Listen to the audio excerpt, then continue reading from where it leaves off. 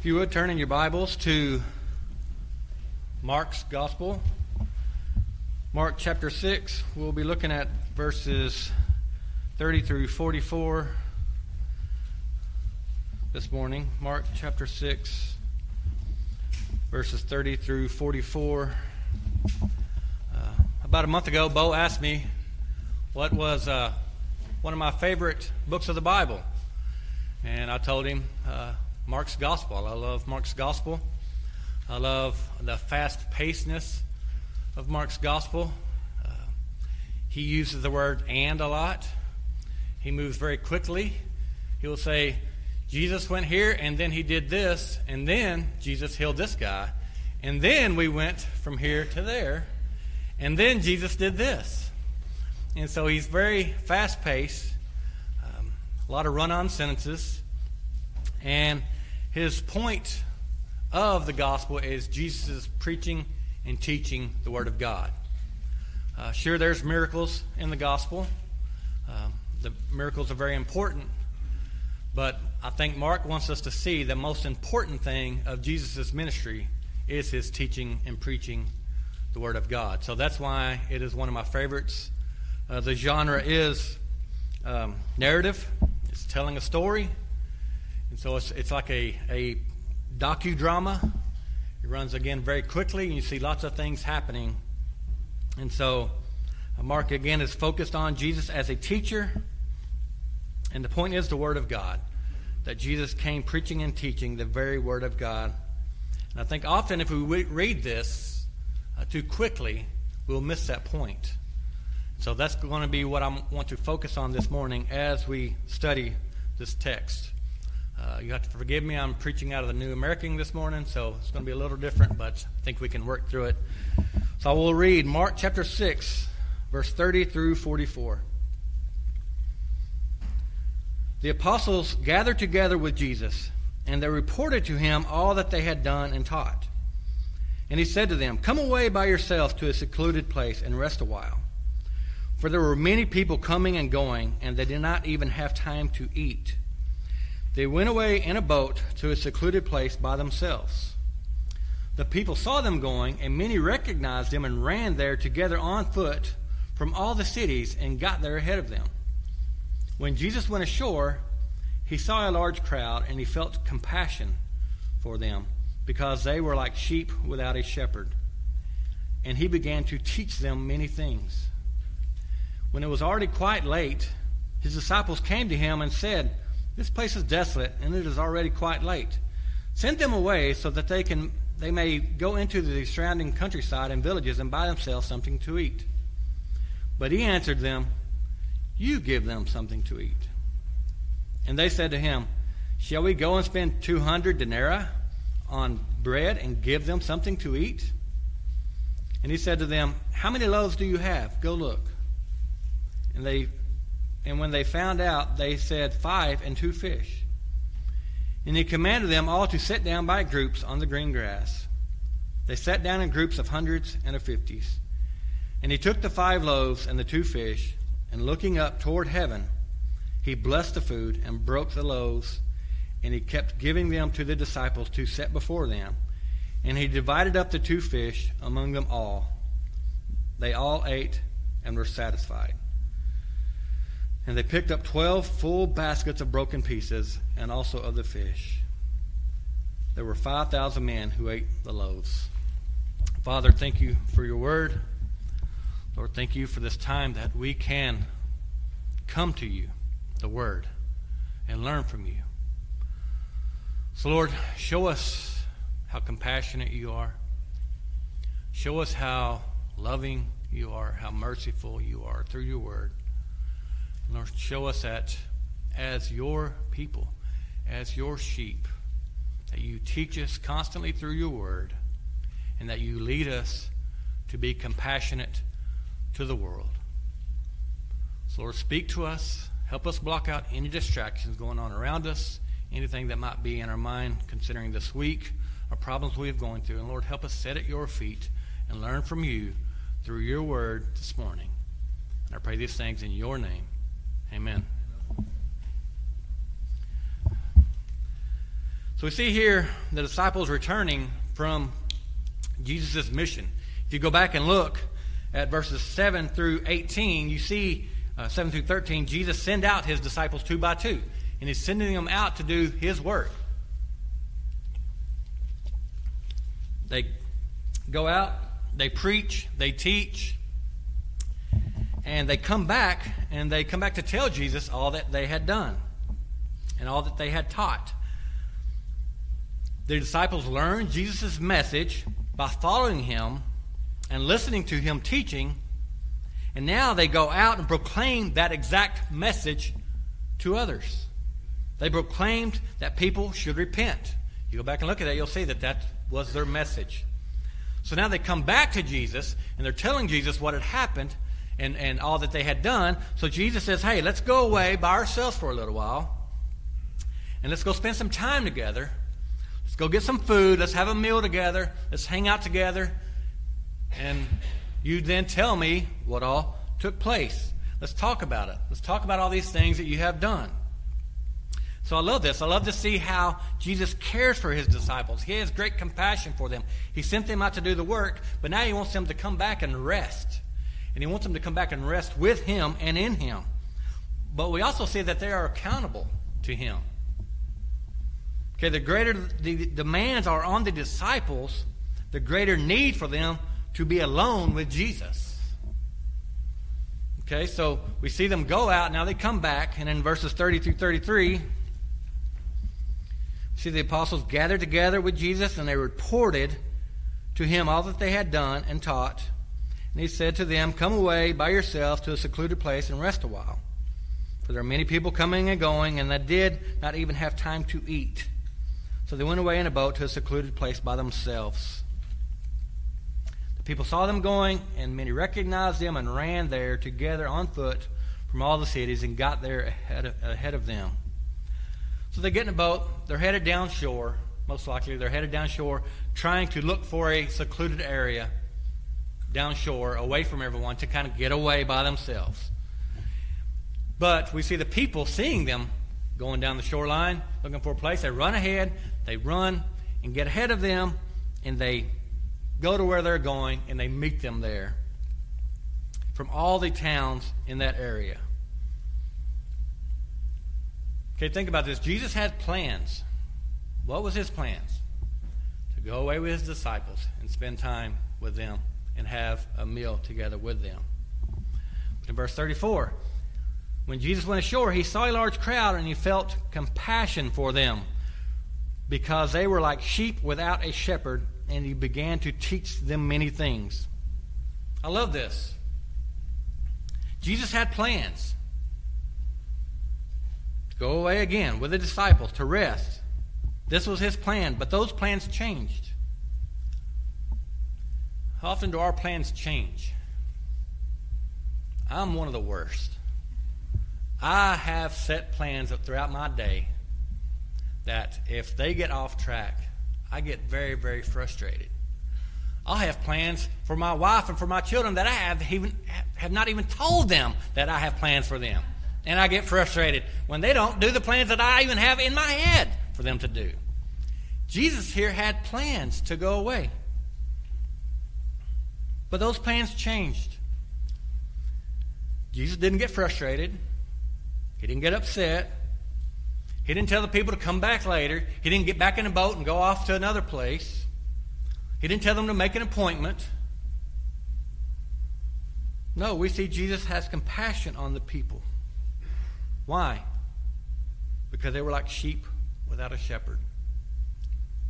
Our God is a compassionate God who cares for his people.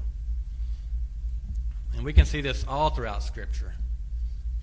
We can go back to Genesis. When Adam and Eve sinned, did they run back to God and say, oh, God, we messed up? No, they ran away and hid. Who sought them out? God sought them out. Where are you? What have you done? You can also go to the Exodus, specifically Exodus chapter 3. I love this text. It'll be hard for me not to preach it, but I'm going to try not to. I'm just going to read it. Exodus chapter 3, verse 1, now Moses was pasturing the flock of Jethro, his father-in-law, the priest of Midian, and he led the flock into the west side of the wilderness and came to Horeb, the mountain of God.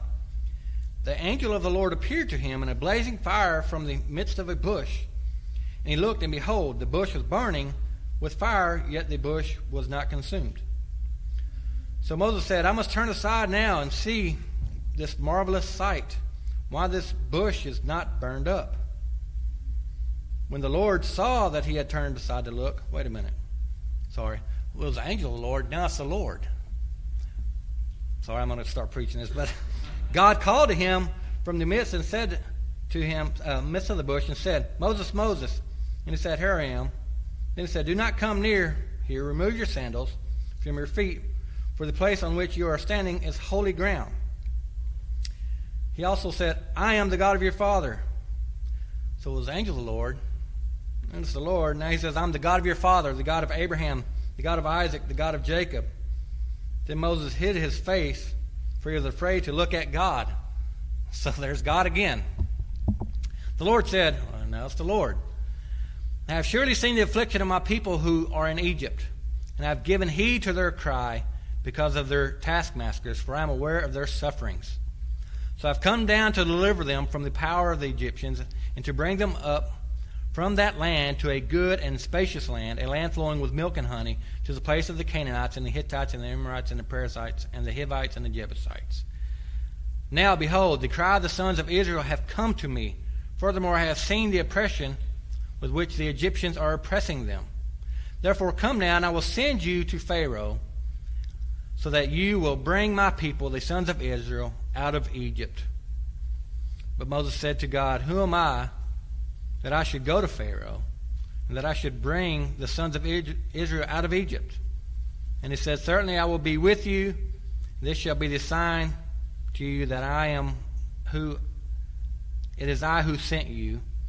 When you have brought the people out of Egypt, you shall worship the God on this mountain. You can just keep going and see how great this is. But this is an amazing story of God's compassion.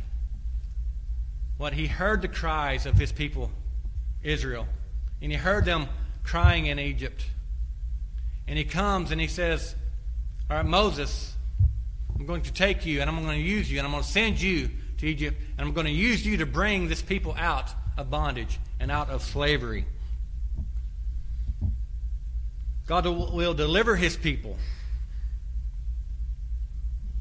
God has compassion for his people. He loves them, and he will send someone to free them from slavery.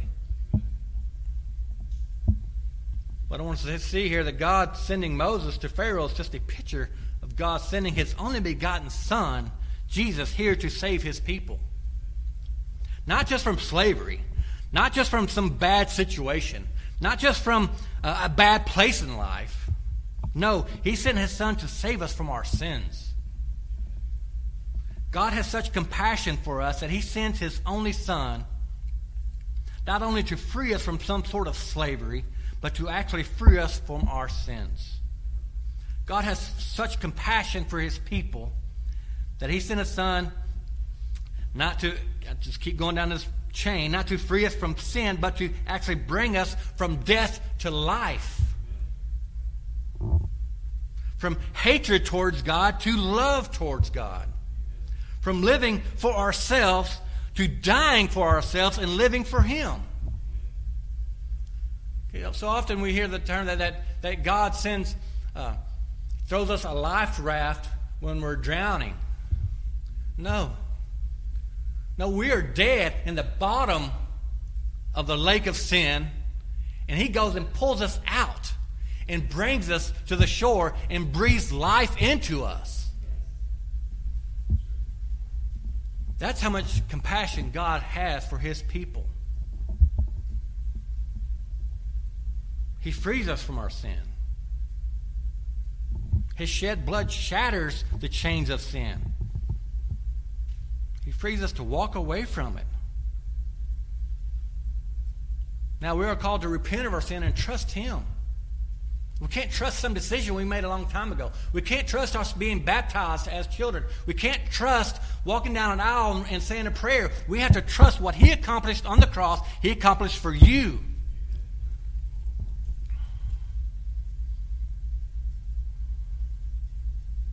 Jesus says in John chapter 6, verse 38, that He has come down from heaven not to do His own will, but to do the will of the Father who sent Him.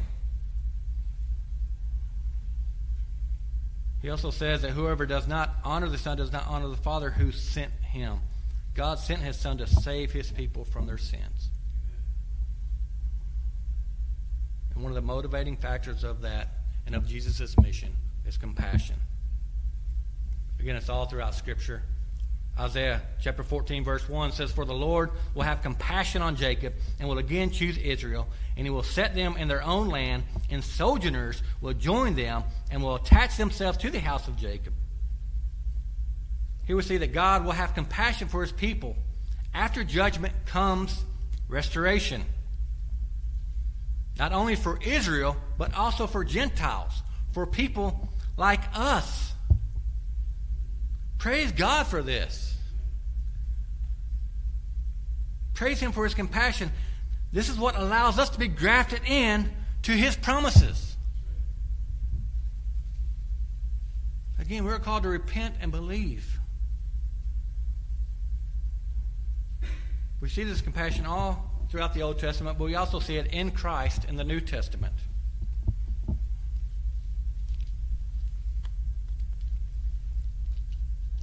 In Matthew chapter 15, we're reading now that the feeding of the 5,000, but there's also a feeding of the 4,000. And in Matthew chapter 15, verse 29, it says, "Departing from there, Jesus went along by the Sea of Galilee, and having gone up on the mountain, He was sitting there. And large crowds came to Him, bringing with them those who were lame, crippled, blind, mute, and many others, and they laid them down at His feet, and He healed them. So the crowd marveled as they saw the mute speaking, the crippled restored, and the lame walking, and the blind seeing, and they glorified the God of Israel. And Jesus called His disciples to Him and said, I feel compassion for the people, because now they have remained with me 3 days and have nothing to eat. And I do not want to send them away hungry, for they might faint on the way." We see the compassion of Jesus in His healing the sick. And in that, what do? Glorify God. Okay, the healing, the changing of lives. God still does this today. Jesus still does this today. Jesus changed drunkards into sober Christ followers. Jesus heals drug addicts and changes them into clean, free, independent followers of Christ. He still changes sinners into saints. Jesus still works miracles today. I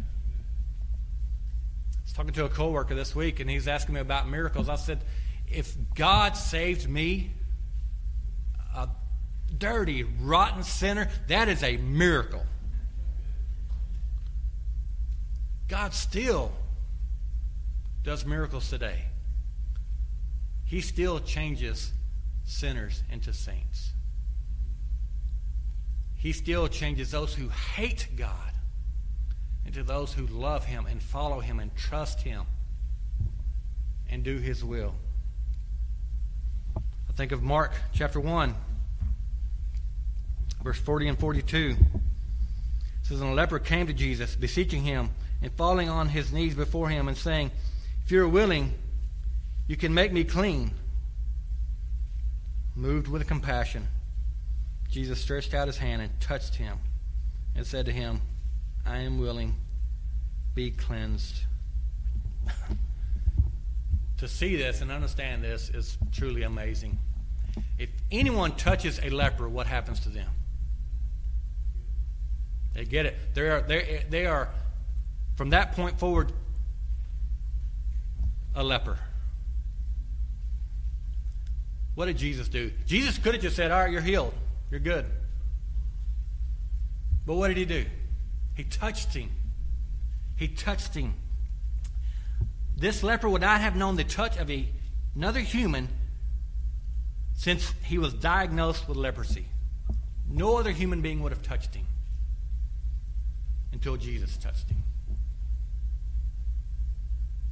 This man felt the touch of Jesus.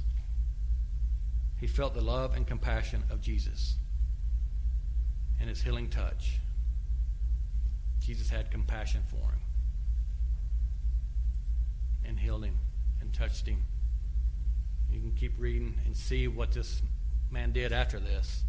What all of us should do anytime Jesus touches us and changes our lives.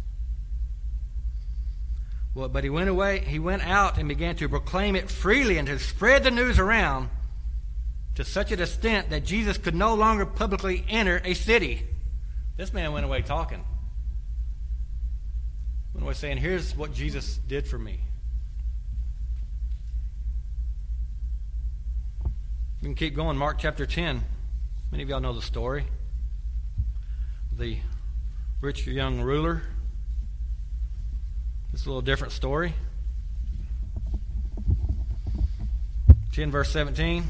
And as he was setting out on a journey, a man ran up to him and knelt before him and asked him, "Good teacher, what should I do to inherit eternal life?" And Jesus said to him, "Why do you call me good? No one is good except God alone. You know the commandments: do not murder, do not commit adultery, do not steal, do not bear false witness, do not defraud, honor your father and mother." And he said to him, "Teacher, I've kept all these things from my youth up." Looking at him, Jesus felt a love for him and said to him, "One thing you lack, go and sell all your possessions and give to the poor.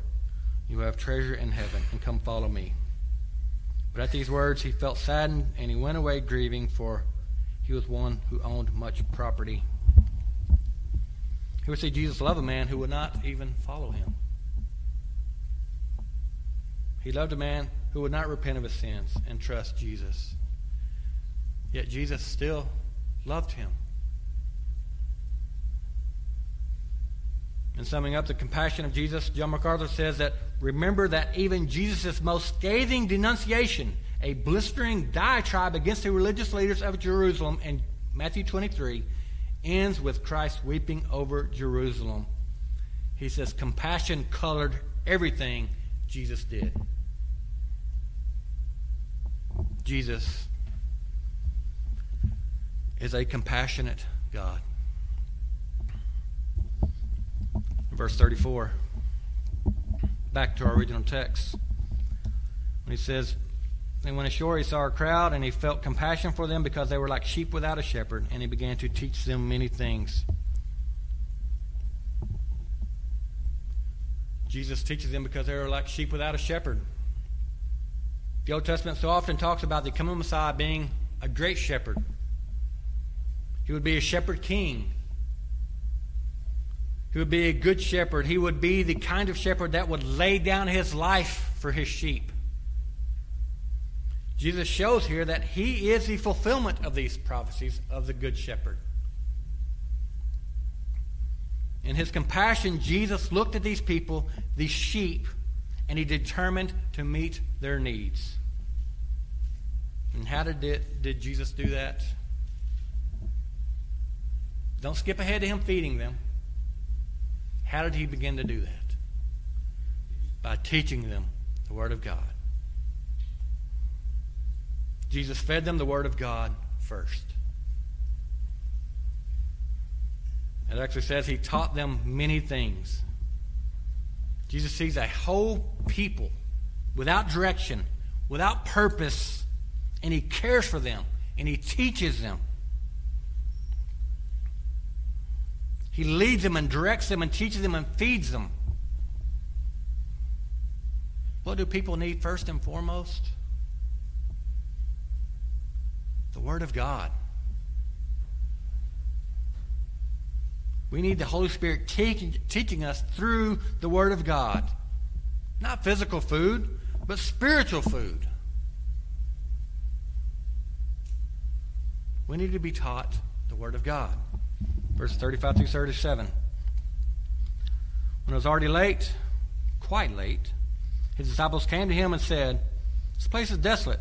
It's already quite late. Send them away so that they may go into the surrounding countryside and villages and buy themselves something to eat. But he answered them, you give them something to eat. And they said to him, shall we go and spend 200 denarii on bread and give them something to eat? So Jesus is feeding the word of God to them. The disciples see an issue arising. We got a problem coming up, Jesus. It's getting late. We're out in the middle of nowhere. Pretty sure these people are hungry. So we got a problem. So they take the problem to Jesus. And they tell Jesus how to handle this problem. Send the crowds away that they may go into the villages and buy food for themselves. So the disciples' solution to the problem is to send the people away. Hey, we can't feed them. We can't deal with them. Jesus, send them away. Interesting. They didn't ask Jesus, what should we do? They didn't say, hey, how are we going to handle this, Jesus? We know you. We've seen you do miracles. We know you have a plan here. What are we going to do? No, they said, Jesus, we have a problem here. We need you to send them away. What is Jesus' solution? First, Jesus says they're right where they need to be. They don't need to go anywhere. They're where they need to be, which is with Jesus. Then he commands the disciples to feed them. He says, you give them something to eat. Jesus has compassion on the people. The disciples see a problem. Do you see the difference? Okay, people are not objects that we can determine whether they are worth our time and effort. All people are created in the image of God. Jesus has compassion for the people.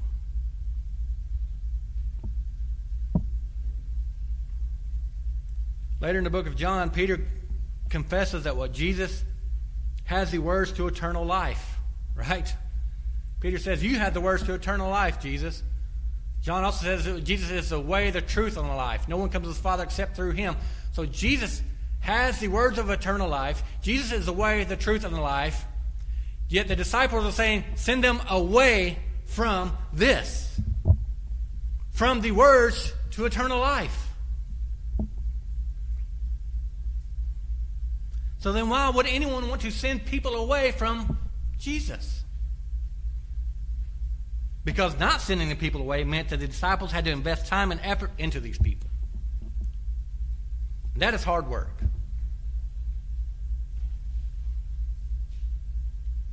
Speaking for myself, often I love living out my mundane lifestyle. I love to get up, have my coffee, read my Bible, spend time with my wife, go to work, do my job, come home, eat supper, watch a little TV, and go to bed. Hey, that's a life for me. I mean, I could do that.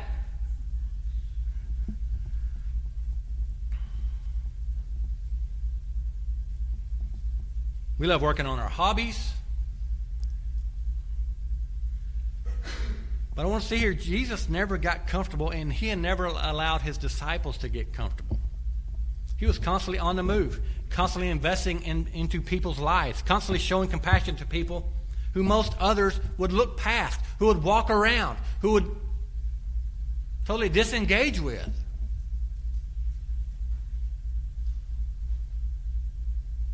Jesus looked with compassion towards others over 40 times just in the Gospels. This is who Jesus is. So we'll see in verses 37 through 41 that Jesus tells his disciples to feed the people. They're like, hey, we don't have, 25, 30 grand to feed the people. What do you want us to do?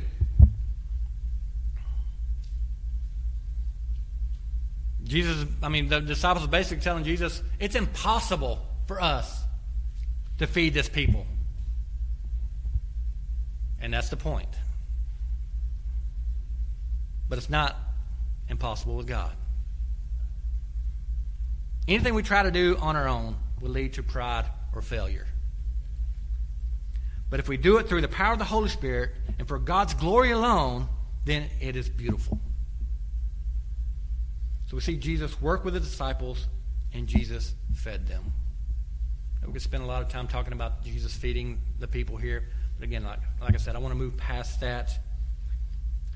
But I want us to see that this should remind us of God feeding the Israelites when they wandered in the desert in Exodus chapter 16. Jesus fed them, and I don't want us to miss this, and they were satisfied. They were satisfied. He didn't just give them enough to hold them over until they got back home. He didn't just say, hey, here's a little piece. Just eat this, and this should do it. Here's all I got. I can try to spread this out and feed all y'all a little bit. We can all share here. We'll get a little bite, and hopefully that'll hold you over. No. He fed them, and they were satisfied. He didn't just give them what he could. He fed them enough to completely satisfy them. This is how amazing and merciful and compassionate God is.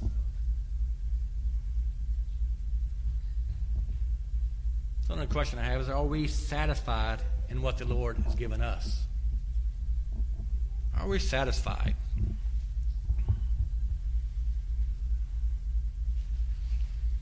I want to ask a couple questions for some application here.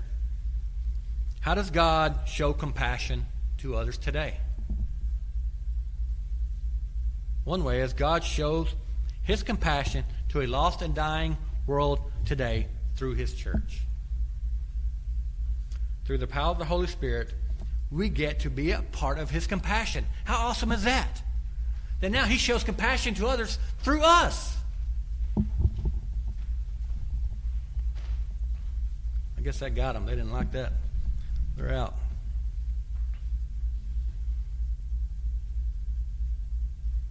Jesus allows us to see and to demonstrate how compassionate he is by allowing us to reveal this to the world. As a church, we now represent Jesus in showing compassion to the world. Paul says in Colossians 3:12, "Put on then, as God's chosen ones, holy and beloved, compassionate hearts, kindness, humility, meekness, and patience." Because we are the vessels God uses now to show compassion to the world.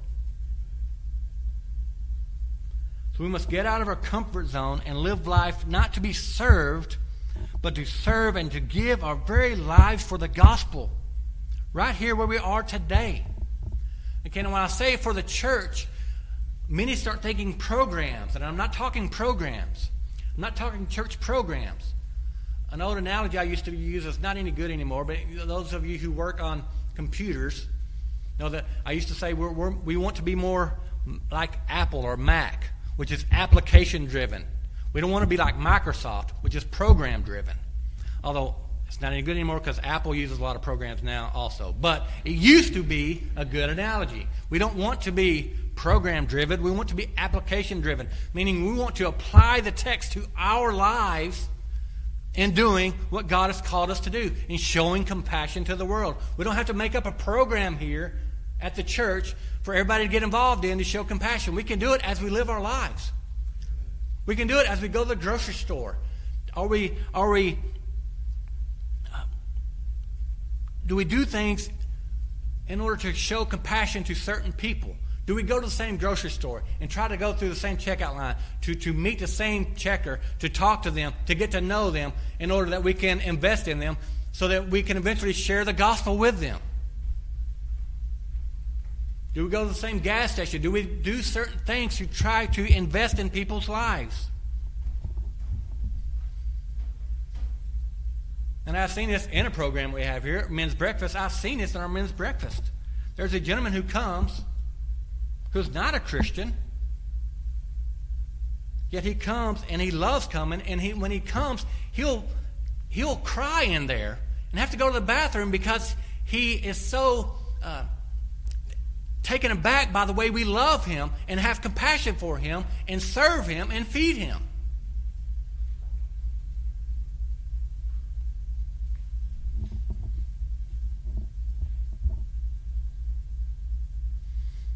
I think we need to be reminded often that this is not our home. We are sojourners here. We are moving through. We are passing through. We shouldn't get too comfortable either, just as Jesus didn't allow the disciples to get too comfortable. So again, some other questions. Do we try to build relationships? Do we look for ways to share the gospel or talk about religious things or helping others with our friends, with our family members, with our co-workers? Are there ways that we try to reach them with the gospel?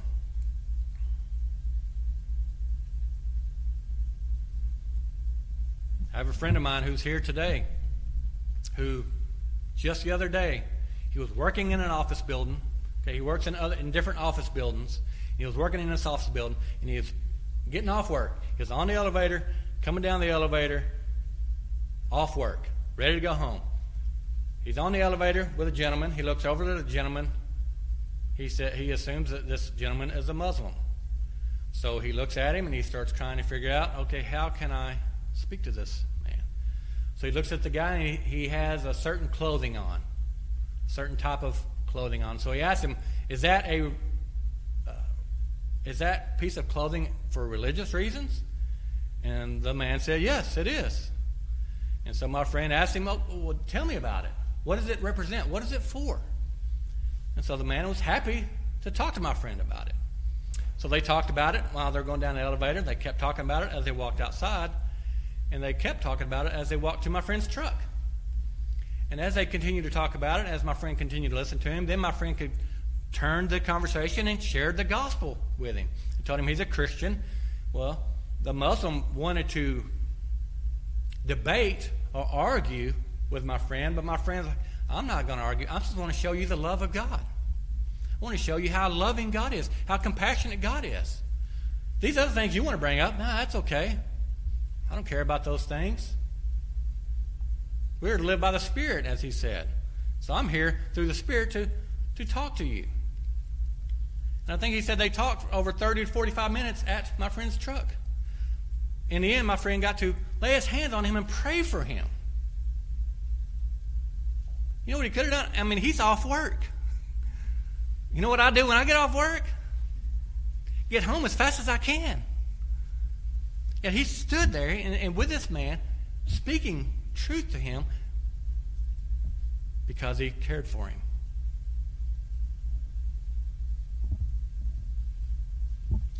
He might have had plans. His wife's probably wondering why he's not home yet. What's going on here? But he went out of his way to share the gospel with this man, just by looking for a way to start up the conversation. Do we see people as being made in the image of God?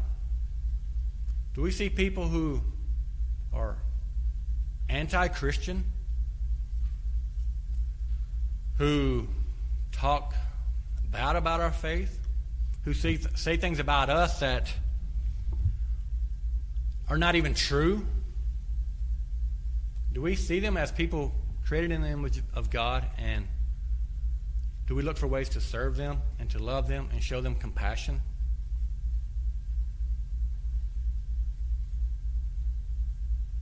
And also a little bit of application. We do all this through the power of the Holy Spirit and for the glory of God alone.